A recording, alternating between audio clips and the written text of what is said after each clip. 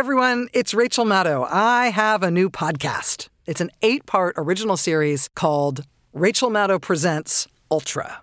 Ultra is a story about American politics. It's a story about politics going over the edge, beyond extremism. It's a story you probably haven't heard before, but I can assure you there is a good reason to hear it right now. You can stay right here and listen to a preview of Ultra. To hear the first 2 episodes, search for Rachel Maddow Presents Ultra wherever you're listening right now, and follow us there to get the whole series.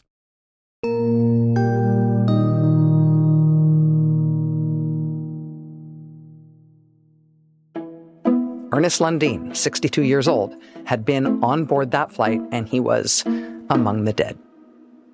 A sitting U.S. senator, gone in an instant. In a plane crash that from the very start was a real mystery. Why did this plane go down with these experienced pilots and a seemingly good airplane in a storm that planes go through? The plane that crashed was a new DC-3. It was in perfect repair. It had passed all its checks.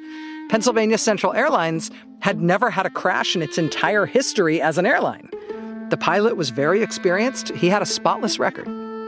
There was a federal investigation by the Civil Aeronautics Board. That investigation found that while there was bad weather, there was thunder and lightning and some heavy rainfall in the area, there was nothing so unusual about the storm that the plane shouldn't have been cleared to fly. The investigation found that there was no evidence of a fire on board the plane, no evidence of an explosion. There was no evidence that the plane had been struck by lightning.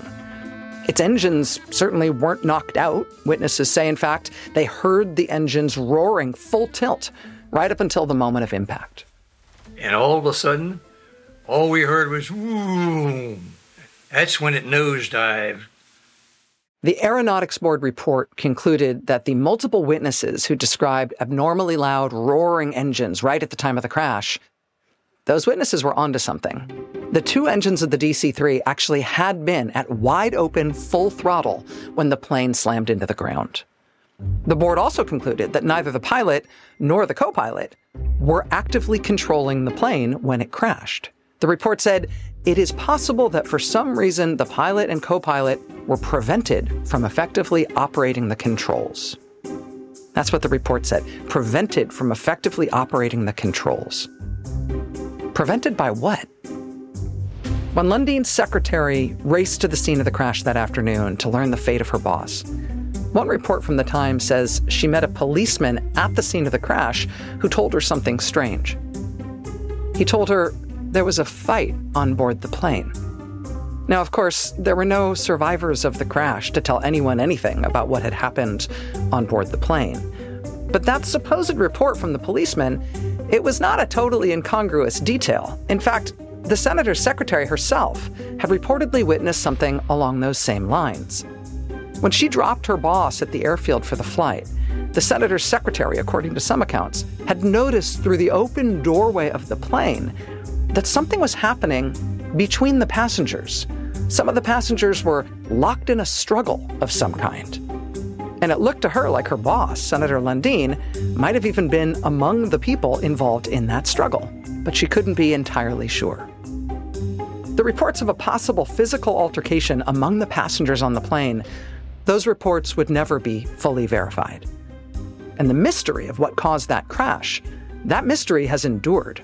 We still don't know what caused it. We certainly don't know if something weird happening between the passengers somehow brought the plane down. But there was even more that was strange about Trip 19, as it came to be known, including who else was on board along with Senator Lundeen when the plane crashed, and what exactly the senator was carrying with him when he stepped on board that flight. Why was he so upset before he got on board? That one we think we know. And it only makes the mystery of the plane's crash all the more confounding.